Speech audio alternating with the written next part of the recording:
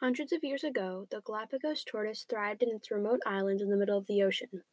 But when pirates brought invasive rats to the beautiful paradise, the magnificent tortoise's population started to dwindle.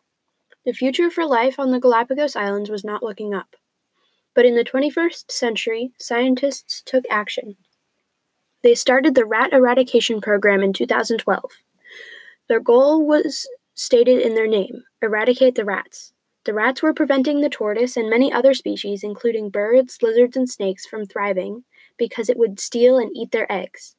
The team of scientists started dropping poisons into the rats' burrows and breeding grounds in order to kill them or scare them away. And now, for the first time in over 100 years, a baby Galapagos tortoise has been born in the wild.